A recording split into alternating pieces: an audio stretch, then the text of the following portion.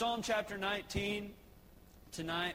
I was thinking as Mandy was singing, when Mandy finds out what she's having, I would assume it's a girl just because I think it is.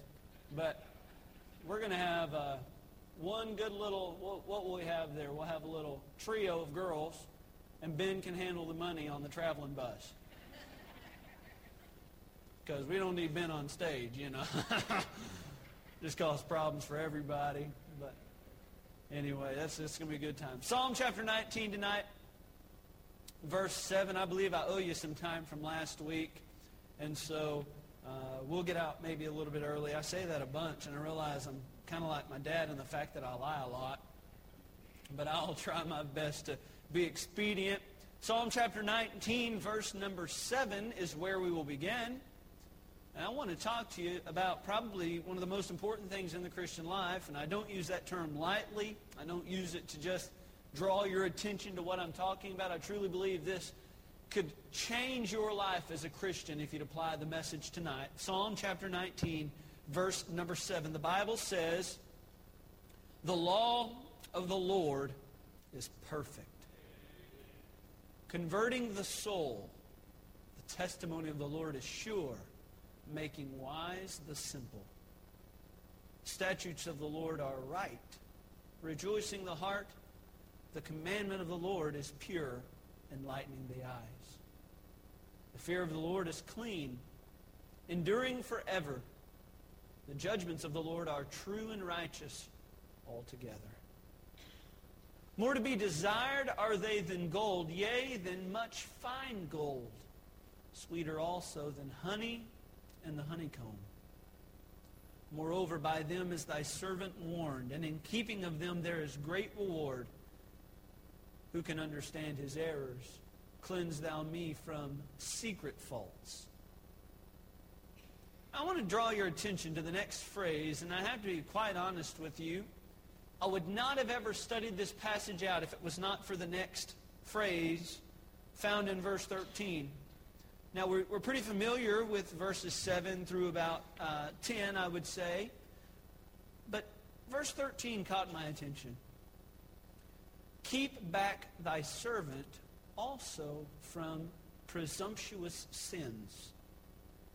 Let them not have dominion over me.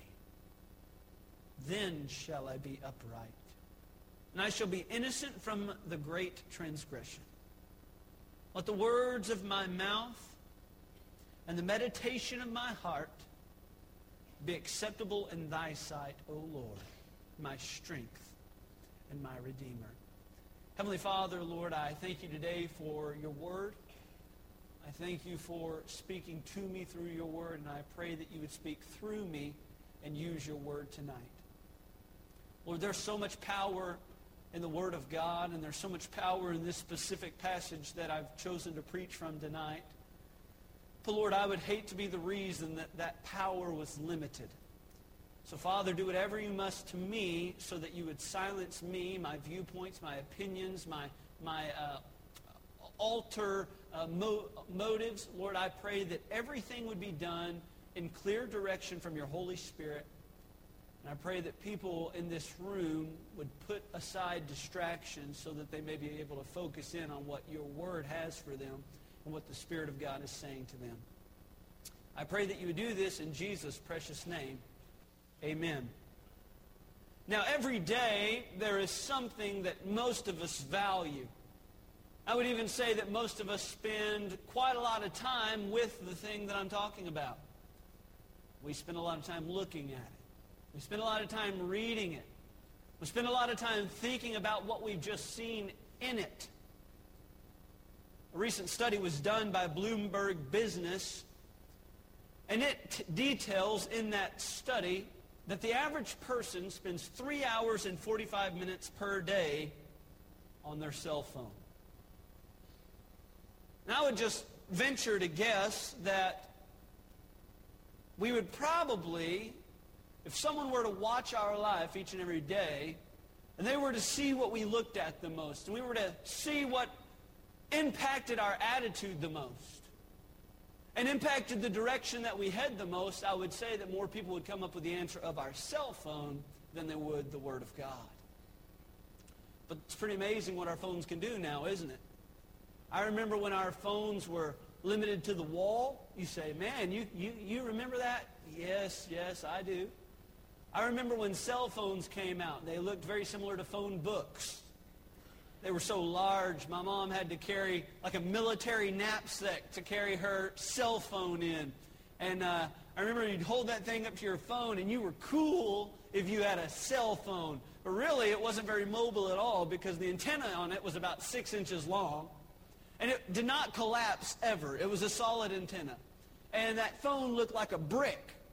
And I remember those, and Mom and Dad got those. And wow, what an invention. How awesome is that? I remember when Dad got his first truck phone. That phone stayed right there in the truck, and he would bring his little Nokia. Y'all remember the Nokia phones that were so popular? The best thing about that phone was that it had Snake as a game on there. If any of you remember that, I played that game quite regular. I was not very good at it, but I enjoyed that game. And Dad would plug that cell phone into his little cradle there, and then the speakers would then come over, and you could speak to someone on speakerphone. It's just awesome. It even had like a little small phone if there was a lot of noise around you. In fact, Dad still has that phone and still has that cradle in his truck for some reason. I don't know why, but I guess it reminds him of better days. I'm not sure. Phones that he actually remembered how to work. But now we have what is, at first I thought was the dumbest invention of all time. And it shows you how smart and visionary I am. We have iPhones. And I literally told my brother, and I hate to admit that my brother was right. I don't mind admitting Dave's right. He's right all the time. But when Gene Jr.'s right, I really hate admitting it. Gene Jr. came down bragging on his brand new iPhone. Daddy, this is the greatest phone in the world. And that's exactly how Gene Jr. talks if you ever met him. Daddy, this is great. I love this phone. And I looked at, yeah, no, it's not. But anyway, I looked right at Gene, and my dad had just gotten a new Samsung Encore. That's what it was called. I said, Gene, I read the reviews on this phone, and they say it's twice as good as the iPhone. Needless to say, there was no Encore of the Samsung Encore. They only made one of them, and they stopped making them after that. iPhones had probably, I don't know, what are we on, the iPhone 6 Plus now? So, I mean, the iPhone's kind of an amazing invention. Not so much the droids, but that's for another Bible study for us to have. But our iPhones are amazing things. I mean, just the fact that I was talking to somebody, I guess it was yesterday. My daughter was looking at the iPhone, learning on it, and it's telling her what sound the horse makes and what sound the monkey makes, and she's learning on it. And Dad just made the statement how she's on it all the time. And I said, yeah, but at this point in her life, it's actually educating her. You know, it's helping her when she plays those games. It's helping her associate colors with animals and sounds with animals. It's teaching her math problems, albeit the songs on there are quite annoying. And she asks for Doc all the time, and that's Doc McStuffins for those of you that don't know. And she loves that show, and we show her Doc on there, and it teaches good principles like how teddy bears come down with stuffed miscelosis. You know, just really good diagnoses like that. And I like that. And I was telling my dad, at this point in Caitlin's life, the phone is very developmental. But I said it's not going to be too long where it actually limits her development. And she'll spend hours and hours on that phone. Not if I can help it. But at the rate teenagers are going, they spend hours and hours on their phones. And they're at supper with their family, and they can't even converse with them because they're too busy Twittering and Facebooking and whatever the new ones are called. I'm not sure, but and I wonder where they learn that from, but it's not their friends they learn it from. It's their parents are doing it. Their parents are Pinteresting, and well, my dad doesn't do anything on his phone. He doesn't know where his phone is half the time. But I do believe that at this point, and I don't want to step on anybody's toes here, I believe we are erring as Christians to making media such an important part of our life and really shrinking the importance of God's Word in our life. I'm going to ask you a question. It's not meant to hurt your feelings or not meant to offend you. But when's the last time you studied your Bible? Now, studying your Bible and reading your Bible are completely different things. See, I can read a science book, but studying that science book is completely different. When you read the Bible, the Lord can speak to you, and I believe the Lord will give you nuggets. But if you want to go digging for gold, get into some study. I want to talk to you tonight about the role of God's Word in your life. It's going to be a very simple sermon. In fact, I probably would say I won't venture far from behind this pulpit. I believe there are several styles of preaching. I believe sometimes a preacher needs to get in your face. I believe that sometimes a preacher needs to get right in your face and just tell you how wrong you are and how much of a sinner you are. And I believe that's a very important part of preaching. I also believe there's times when a preacher ought to instruct in righteousness. I believe this is one of those times tonight. So I just want to give you a few things. First of all, what does the Word of God do for you, and how does it serve a role in your life? Well, first of all, it keeps you right. It keeps you right. I want you to notice in verse 7, the Bible here starts out with a very powerful phrase, the law of the Lord is perfect. And that's a true statement. You see, I believe there's nothing in this book that's error. I believe God so profoundly used holy men of God. The book of Peter says, God so profoundly used men and spoke through men, and the Holy Ghost moved them, and they wrote as they were moved. And David even says that when he wrote the Scriptures, it was like the Holy Spirit was in his tongue. And I believe that God did an amazing thing when he recorded his Word. I don't believe there's any error in God's Word. I believe it's perfect. I believe it's whole. I believe it's complete. It's exactly what God wanted us to have. I don't believe there's some partial remnants of God's Word hidden in a cave that we don't have access to. I believe the Bible is perfectly preserved and inspired and inerrant and infallible for me to read in the King James Version of the Bible. It's perfect. But I want you to notice what this verse says. It does not stop by saying the law of the Lord is perfect. It continues. And it says, converting the soul. See, it would not matter if this book was perfect if it did nothing to help us get perfect. Jesus left this earth and he looked at his disciples and says, be ye perfect, even as the Father in heaven is perfect. Now, we've been taught for a long time that perfection is unattainable, have we not? And it's almost like we don't even try to reach for it because it's so far out. But God says, be ye holy, for I am holy. In fact, 2 Timothy chapter 3, verse 16, which is probably the best verse to defend the inerrancy of Scripture, the Bible says, all Scripture is given by inspiration of God and is profitable for doctrine, for reproof, for correction, for instruction in righteousness. But the verse doesn't stop there. The verse goes on to say in verse 17 that the man of God may be perfect, thoroughly furnished unto all good works. You see, it would not matter if God's Word were perfect if it did not help you and I become more perfect. And if you want somehow for God's Word to affect you, it would do you very good to get in God's Word, and it will help perfect you. The entire reason for God's Word being perfect is so that it can help us become perfect.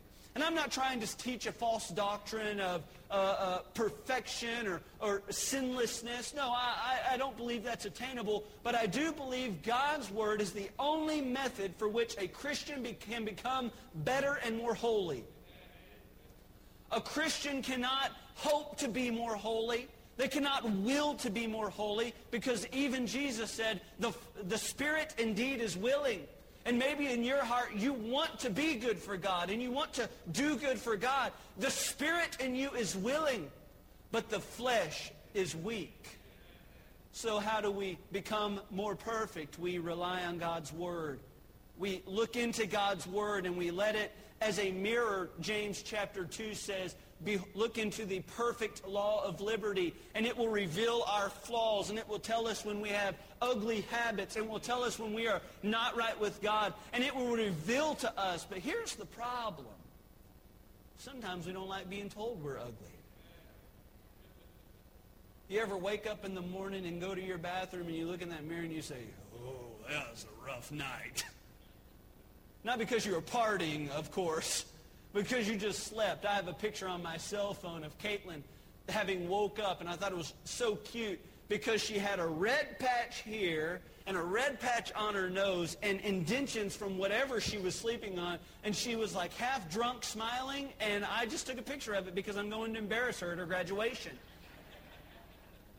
But you ever done that, looked into the mirror, and you say, woo, I was not expecting my hair to do that when I woke up. Woo, my breath, woo, that's pretty rough. That's even bad on me. You ever done that? That's what the Bible says it is. It's the perfect law of liberty, and as a mirror reveals the flaws of the person who looks into it, the Word of God reveals when we're not right with God. But if we are to see those things, we must look inside of it. It keeps us right by being perfect. It keeps us right by being pure. Now look in verse number 8.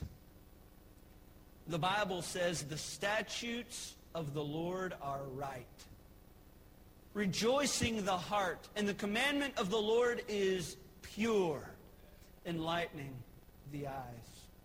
Well, I tell you what, if I had one desire in my life, it would be to live a pure life before God. Untainted, undefiled by sin, a pure life. Pure so that I could come to Him in prayer anytime I want.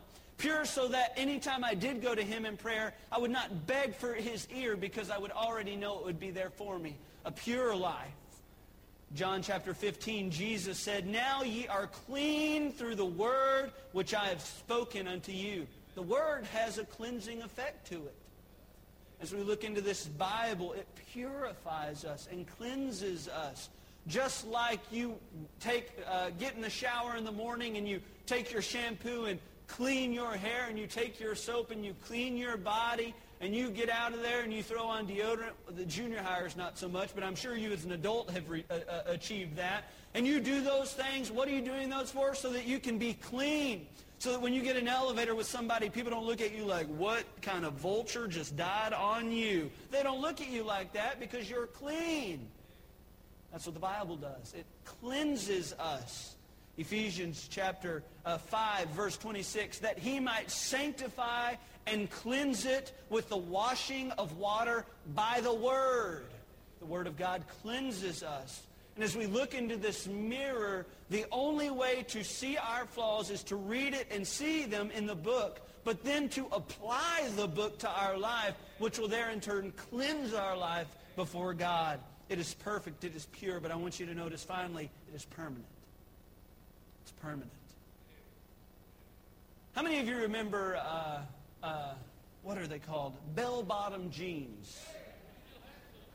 I believe that. Y'all remember that? How many of you remember Farrah Fawcett hairdos?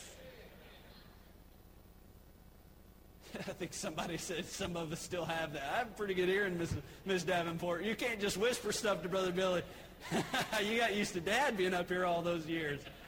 Next time, just don't talk about me and we'll be okay. It's like, he doesn't even know what he's talking about. I heard that! How many of you remember Chia Pets? Chia, right? Y'all remember that? I looked at that and I said, what a stupid idea. As if I wanted more grass to grow in a vase, shaped like an animal. And then they look like they're something that you go kick your feet on to clean it, and you realize you're actually kicking your feet on someone's perfect plant, and it turns out that was a plant that symbolized the love and the relationship, and you're kicking it. You know, that's not good. Chia. Y'all remember those? How many of you remember Furbies? Those creepy devil dolls. It was this alien-looking bird doll, and it would blink and stuff and talk. And a few years ago, you remember Tickle Me Elmos? You remember people were dying, going into Target, trampling people for a Tickle Me Elmo so they could talk in a creepy voice to our children? Hello! You know, that's no good. You see, all these that I mentioned, they're fads. I would believe that it would be difficult to find maybe some Farrah Fawcett hairdos in here. I believe it might be difficult to find some bell-bottom jeans on somebody unless you go down to Walmart at midnight. I'm sure there's some then.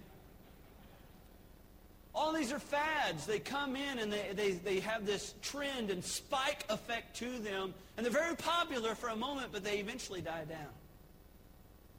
Did you know the Word of God is not like that? The Word of God is not a trend. It is not a fad. In fact, most of the time it's not even popular. But the Bible says in Psalm 119, verse 89, "Forever, O Lord, thy word is settled in heaven." It's never going to change. So if you apply your life to this book, and you apply this book to your life, and you make changes that this book says are good to make, and you do things that are, and you're not doing things that this book says are not good to do, if you apply yourself to this book, when you look back 10 years from now, you're not going to say, "What was I thinking?" You ever look back in your high school album, your little annual there they gave out, and you say, "Man, did I look like a goober." I'm very young, and I look back and I say, "Man, I look like a goober when I look back."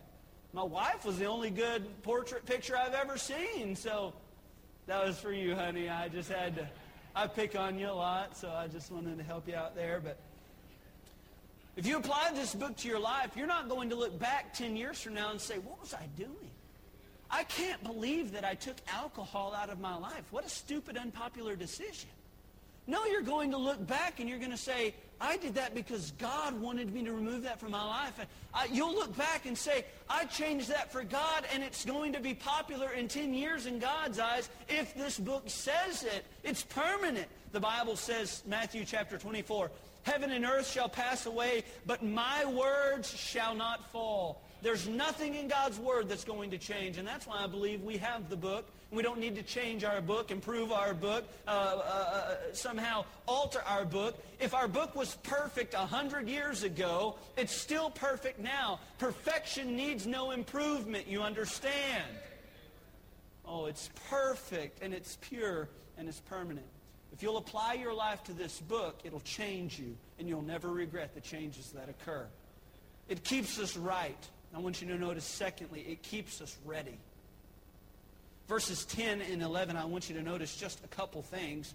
Verse 10, it helps our appetite stay ready. Look in verse 10, the Bible says, "More to be desired are they than gold, yea, than much fine gold. Sweeter also than honey and the honeycomb." Today, my family had lunch. And we usually have lunch on Sunday afternoons, and we make all types of platters and types of things that we eat. And a couple days ago, my mom informed me we were having hamburgers. And you may think, "Well, that's kind of a weird thing to eat." But you don't understand how good my mom's hamburgers are. My mama makes the best hamburgers in town. And this is no insult to my wife. She makes the best baked spaghetti in town. She makes the best fried chicken in town.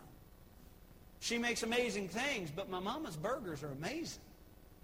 Somebody asked me the other day, "What's the best burger in town?" Without hesitation, I said, "My mama's."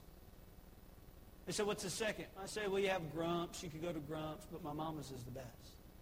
I love my mom's hamburgers, and so ever since I found out we were having them, you know what I've done? Been looking forward to those hamburgers. Today, my wife looked over at me and says, "You want tomatoes?" And I go, "I don't know. I just got to ask Mom how she always makes them because they're awesome whenever she makes them." So, "Mom, do I get tomatoes?" "Yes, you do, son." "Okay, then I have tomatoes." I was so anxious to eat those hamburgers. The last time we had hamburgers, I think I ate 3. And for those of you that know me and have ever ate supper with me, I don't eat very much at all. And I ate 3 of those things, and I had to unbutton my pants right there in front of my family. I was in so much pain. I'm like, "I think, Mom, you've caused me to sin, a great sin of gluttony. Mom, this is such a bad thing." But I love those burgers. They just taste so good. And we talked about other burgers here in town, and none of them even come close.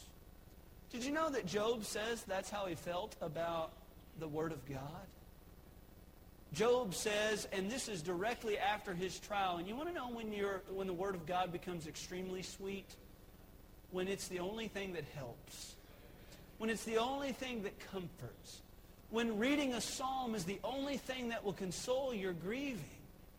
The Bible says, "Neither have I gone back from the commandment of his lips. I have esteemed the words of his mouth more than my necessary food." Job loved God's Word, and it was his appetite and desire The psalmist says in Psalm 119, how sweet are thy words unto my taste, yea, sweeter than honey to my mouth. What was amazing today after my mom brought those burgers out, I ate 2 of those hamburgers. They were delicious. Mandy went over to her house and cooked bacon, so we had bacon cheeseburgers. It was just amazing. I'm talking, whew, it was good. And then after all that was done, my mom said, who's ready for some chocolate cake? Or chocolate pie. Wasn't that pie? I don't know the difference. She said, who's ready for some chocolate pie? I said, ooh, I like chocolate pie. Chocolate pie's good. And she said, what about some calf slobber? I said, ooh, calf slobber. Some of you may be too Yankee to know what calf slobber is. That's Cool Whip. But it's better than Cool Whip. It's calf slobber. And I'm talking, I got that chocolate pie there, and I had that calf slobber, and I was eating it. It just tasted so good. Sweet. It was dessert. It was like it topped it all off. Did you know that I believe that you can digest the Bible in several different ways? The Bible says that you can desire the sincere milk of the Word. I believe that is a very entry-level type Christianity and Bible study. It's the person reading a proverb a day. That's the milk of the Word. Oh, there's nothing wrong with milk. In fact, milk helps build strong bones. It has calcium, and it tastes really good in Captain Crunch. Milk's good. But did you know that there is a meat to the Word? But meat is not found in a proverb a day. Meat is found in finding out what you believe. It's finding out what God says about His Word, about a relationship with Him, and how Jesus Christ tore the temple veil. It's about finding out how Jesus ushered out the old covenant and brought in the new covenant and redemption through His blood, and how sins are no more passed from year to year by the blood of bulls and goats, but Jesus Christ died once and for all for the sins of the world. You see, that's not what you get when you read your proverb a day. The meat of the Word is some of the deepest theology you'll ever see. People open chemistry books and try to impress me. They try to tell me of all the amazing things in science, and I'm happy for them that they love that. But there is nothing more profound, nothing more prophetic, nothing more powerful than the Word of God speaking God theology. I'm talking about theology that says Christ Jesus did not just die on Calvary, but that Jesus Christ was chosen to be slain before the foundation of the world. In Colossians chapter 1, when Jesus Christ stepped out to create the world, He knew at that moment when He spoke it into existence that He would then eventually have to die for the world. That's the meat of the Word. But you don't find the meat of the Word in our daily bread. Because that's our daily bread. The meat of the Word is when you decide to sit on your coffee table and dig deep into this book and find commentaries, find study helps. But some of us have never taken the step from milk to meat. And I think it's about time we do that. I read recently of a preacher who was too old to enter a pulpit anymore. His health did not allow him to. And yet every day he got up to study for a sermon like he was preaching on Sunday morning.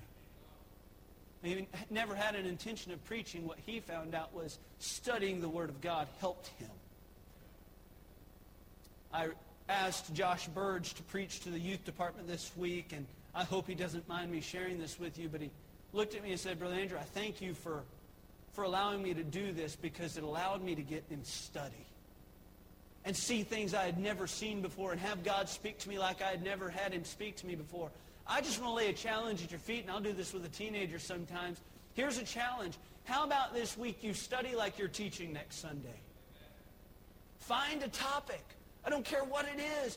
Find a topic on baptism. We are buried with Him in death. We are raised with Him in resurrection. You find those things and pick a topic and study it and see if it doesn't change you this week. It changes our appetite. Secondly, it changes our awareness. Verse 11, the Bible says, as he desired the Word of God and studied the Word of God, verse 11 says, moreover, by them is thy servant warned. And in keeping of them there is great reward. I like this because it's almost like he flips gears here, and he's talking, he's saying that it's a good thing to study the Word of God because it's sweet and it helps him and it encourages him and builds him up, but it also gives him peripheral vision to see traps that are set around him. I used to play football for JCA, and we were never very good. A lot of that had to do with me playing on the team. But I did play.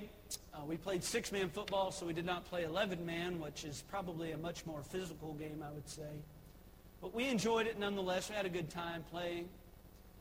When I was a freshman, I was so deathly afraid of getting hit hard because I was much smaller than everybody. When I was a freshman, I was probably 125, 130 pounds, 6'1".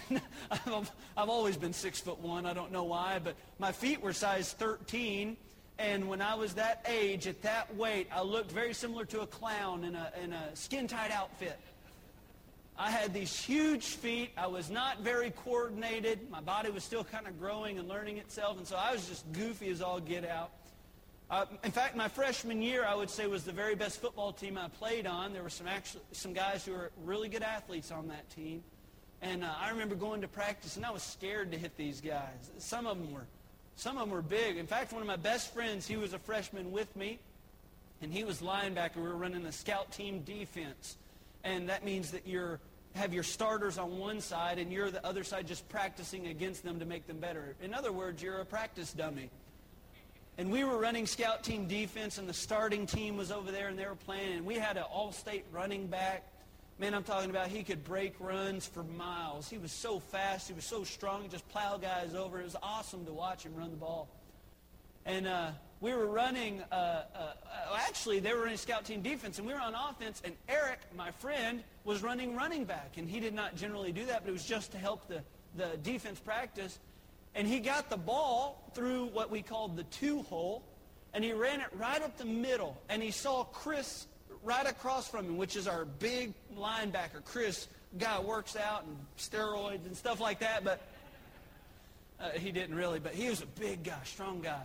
And he come through that line, and Chris and Eric met up, and Eric goes, "Chris!"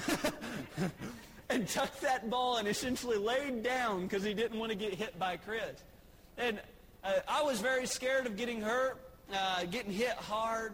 But as I grew, I realized that when you make contact with somebody, it's going to hurt you. And it doesn't really matter whether you're on offense or whether you're on defense. It hurts to hit another man at full speed. And the pads really don't do that much other than to insulate the blow, but you still feel a lot of the blow. But there was one specific type of hit that I feared the most, and it was called an ear hole hit. You may not fully understand that terminology, but the way a football helmet is constructed, it wraps right here in front of your ears, and you have your face mask on.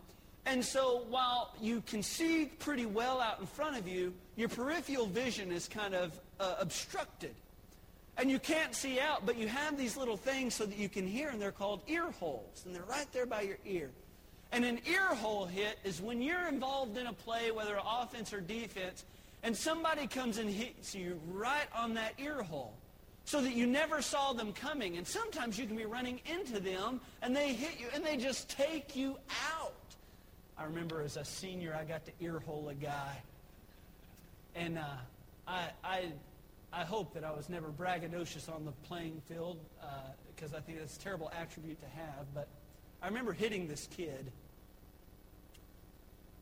and I looked down on him, and I said, "Woo!"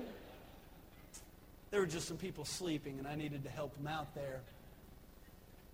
And that kid started crying. No, I'm kidding. But I remember how good it felt to ear hole him, but I tell you what, it never felt good to get ear holed. That's get blindsided. Did you know the Bible here is speaking, and the psalmist says, it makes me aware of my surroundings. Read it again. Moreover, by them is thy servant warned. Did you know a fish will never bite a hook that it knows is there? Let me say that again. A fish will never bite a hook that it knows is there. You know what we do? We hide the hooks. We try disguising them to look like a tail. We try putting a worm on them so that the worm hides the hook and all the fish sees is the juicy bait, but under there is the hook. And a lot of times what Satan does is he lays out these traps in our path and disguises them so well as innocent things. You know, going to a birthday party. I remember when I was playing football just in, what do we call that? The little peewee. Yeah, that's fine. Good. I like that. It was the peewee. And I remember we went over and we're just having a celebratory party. And we were just having a good old time until the adults busted out the beer. And Satan throws out these very innocent things, but what they are is traps. And the Bible says that if we will study the Word of God and apply the Word of God, it will make us aware of these. The psalmist says in chapter 119, "But my eyes are unto thee, O God the Lord. In thee is my trust. Leave not my soul destitute. Keep me from snares which they have laid for me." Snares that have been laid, keep me from them. And that's only going to be accomplished if we stay in the Word of God, and it will reveal to us areas that we ought not go. And it will reveal things that are not innocent, and will reveal things that are not right for a Christian to partake in. It keeps us ready with our appetite and our awareness. I want you to notice finally, and we're actually quite close to being done, it keeps us, first of all, right.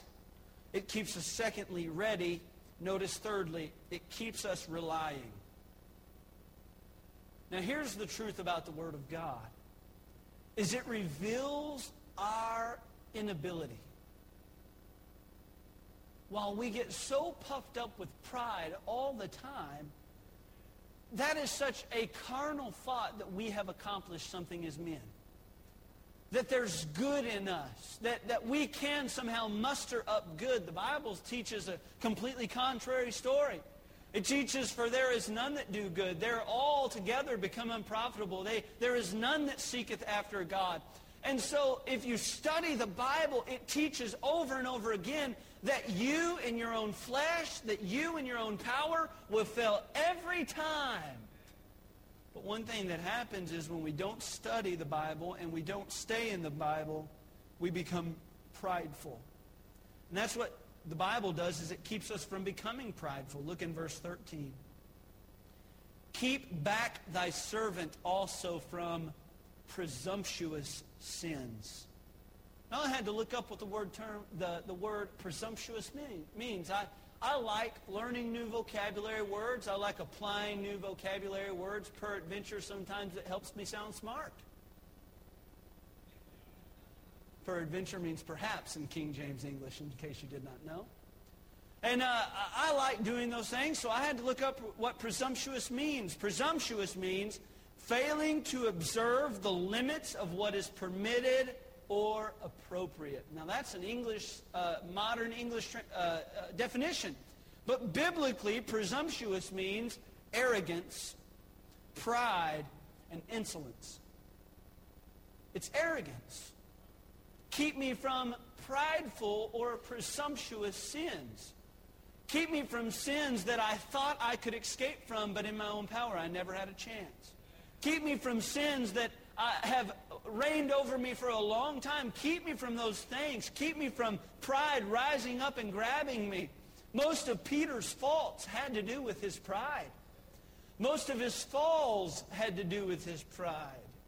Peter was a prideful man, and I would say sometimes we look a lot more like Peter than we do Jesus Christ. It keeps us from pride. I want you to notice, secondly, it keeps us from prison. It keeps us from prison. Look in verse 13. The Bible says, "Keep back thy servant also from presumptuous sins. Let them not have dominion over me." I want to be very careful here, but I want to be very stern here. People look at the Bible like it's bondage. They look at if they were going to apply God's Word and apply all the rules and the standards and principles of God's Word, like that would be such a life of bondage and slavery to God. But I actually would argue quite the contrary. For I want you to travel with me tonight to the back alley to the person who has a heroin addiction. I want you to go with me to the person who cannot find a job because every time they get one, they lose it because there's a God that calls out to them, and it's a drug. And they say, well, I wouldn't want part of that Bible. It tells me to stay away from things like alcohol and from things that please me. Those things that please you oftentimes lord over you. And you're placed in prison, and you're placed in bondage, and you're no more free than a slave. And it reigns over you. It tells you the life you're to live. It tells you where to go, when to go, who to meet, who to be with. It tells you how to live your life, and you're in prison. Jesus did not come to make prisoners. He came to give us liberty. He came to give us freedom, to remove the oppression that sin had caused in our life. Galatians chapter 5, verse 1 says, "Stand fast, therefore, in the liberty wherewith Christ hath made us free, and be not entangled with the yoke of bondage." You see, the yoke of bondage is the life of sin that we had before. The yoke of bondage is the law that we could not keep. The yoke of bondage is when there is something that calls to you higher than what God calls to you. Christ came to free you from those things and to liberate those things from your life. The freest person on this earth is a person completely in subjugation to the Lord Jesus Christ. Someone who's willing to say, Lord, whatever you have me to do, wherever you send me, whatever you want. God, if there's something in my life, like the psalmist says, search me, O God, and see if there be any wicked way in me.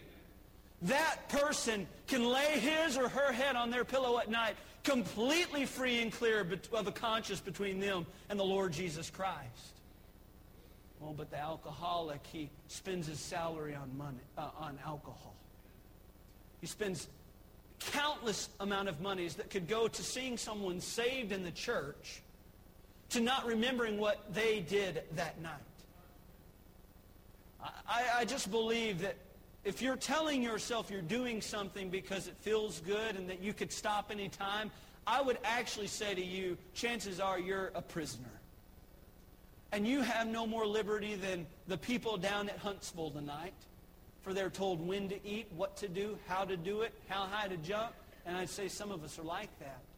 Keep me from presumptuous sins, but keep me from being a prisoner to sin. I want you to notice this finally. It keeps us pleasing to God. Verse 14. This is such a famous verse in the Bible, but usually what I found is famous verses are famous for a reason, because there's a lot of truth and a lot of power to them. The Bible says, let the words of my mouth and the meditation of my heart be acceptable in thy sight, O Lord, my strength and my Redeemer. Now, what I like about this is he starts out and says, let the words of my mouth.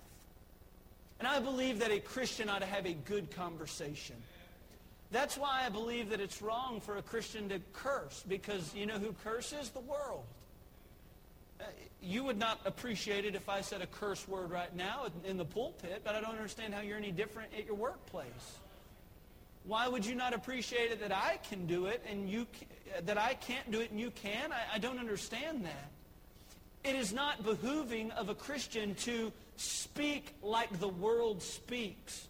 I've said this before, but when Peter was standing there denying the Lord Jesus Christ, the thing that made him in the same group with them, and someone looked at him and said, no, I know you're one of them because thy speech bewrayeth you. In other words, you talk just like him. And it was not only until then Peter began to curse, because he says, well, I don't want to be associated with Jesus because I might be on the cross right next to him. So how can I sound more like the world and less like Jesus? Oh, I know, beep-a-da-beep beep. And nobody even bothered him after that. Because they said, well, if you talk like the world, you must be of the world. But friend, you are not of the world. We are not born of this world. We are born of spirit. We are born of God. We are children of God and sons of God. And I don't believe it's a wise thing to use words that your Savior would not. So we must watch our conversation. But here's the problem with that. A lot of us have gotten really good at talking and not so good at living. You see, notice the first part of the verse. It says, let the words of my mouth, but it doesn't stop there. And the meditation of my heart. You see, people can hear your words. They cannot see what your heart thinks. They cannot see what your heart feels. And they might be able to hear the story you preach. They might be able to see how you come to church on Sunday. But at the end of the day, the Bible says in Psalm chapter 51, Thou, O God, desirest truth in the inward parts. In other words, He wants sincerity. He doesn't want fake, cloney Christians. He does not want your idea of Christianity being spoked out and voiced abroad. God wants pure thoughts. God wants pure motives. God wants pure hearts living a Christian life, not because that's what you think is good, but because you are truly a child of God. That's why the psalmist here says, let the words of my mouth, let everybody know by what I say I'm a Christian. But Lord, let me go much deeper than that. I don't want to only talk a good talk. I must walk a good walk. Some of us have gotten good at cleaning up. We scrub ourselves so that other people around us can see us, but on the inward, we're full of dead men's bones. We are, as Jesus put it, whited sepulchres. We have whitewashed ourselves so that others think we're good, but on the inside we're rotten to the core. And I just believe that if we study this book and we learn this book, and it goes much deeper than learning its contents, but it is truly applying the message. And I'll be very honest with you, sometimes there are bitter pills that a person must swallow when you read this book. It is not always fun to be told you're wrong. It is not always fun to go through the processes of telling someone you're sorry when you've hurt them. But that's what God's Word says to do. But when we fully adhere and fully apply the Word of God to our life, I believe it will keep us in a relationship with Him that will say, God, I will do whatever you want me to do. I will be whatever you want me to be. And the hardest question of all, I will go wherever you want me to go to be what you want me to be. It keeps us pleasing. The shame of this is, even Satan can look good on the outside. Did you know the Bible says in 2 Corinthians chapter 11, and no marvel, for Satan himself is transformed into an angel of light. Even Satan can look good, but friend, he cannot be good. A lot of us look a lot more like Satan sometimes than we act like Jesus. I recently read a story of a young man. It was a father and a son, and the father happened to be a pastor. One morning they were going to their little country church, and as they walked in, it was just the father and the son, and the pastor, as he routinely did, took out his wallet and threw $1 in the offering plate in the back of the auditorium. Not a large crowd showed up that day, and it seemed like the people that did show up kind of rejected the sermon and didn't quite hear or weren't fully supportive of what he said. As the service wound up and they dismissed, the father, the pastor, stuck around for a little bit, and as they arrived together, the father and the son began to leave together. They walked to the back of the auditorium, and there again was the offering plate. And in that offering plate, the father or the pastor removed the contents of it, and to his surprise, it was the $1 that he left in it. The son, obviously seeing the father was discouraged, looked up at his dad and said, Dad, I guess you can look at it this way. If you would have put more in, you could have got more out. Do you know the same is true with your Bible? There are depths to this book that I'm sorry, no New York Times bestseller can rival. There are such beautiful nuggets of gold. I'm talking about there's not another book in this world that'll change you like this book can. But unfortunately, oftentimes we don't put into it, so we get nothing out. So my challenge to you, and we're done at 15 till. My challenge to you is this week, yea, tonight even, or even tomorrow morning, put into this book. Apply your life to it. And I would suggest to you not only do it on your cell phone, that's the easy way to do it, but take time and make God feel important. Make him feel like it's bigger than just meeting with him 5 minutes before your work desk. Mark off a spot under a light at your coffee table with a cup of coffee and find a powerful passage, something like Hebrews chapter 1. Talks about Jesus Christ being made so much better than the angels. You read Hebrews chapter 1 and study the truth, study the depth, study the amazing theology in this book. It'll change you. But you'll only get out what you put in.